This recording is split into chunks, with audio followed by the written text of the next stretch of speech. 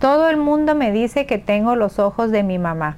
De hecho, mucha gente dice que tengo muchos de sus rasgos, pero creo que tengo algunas facciones de mi papá también. Tenemos la misma barbilla, por ejemplo. He visto fotos de mis abuelos cuando eran más jóvenes y es obvio que tengo mucho de ellos, pero es difícil definir en términos exactos.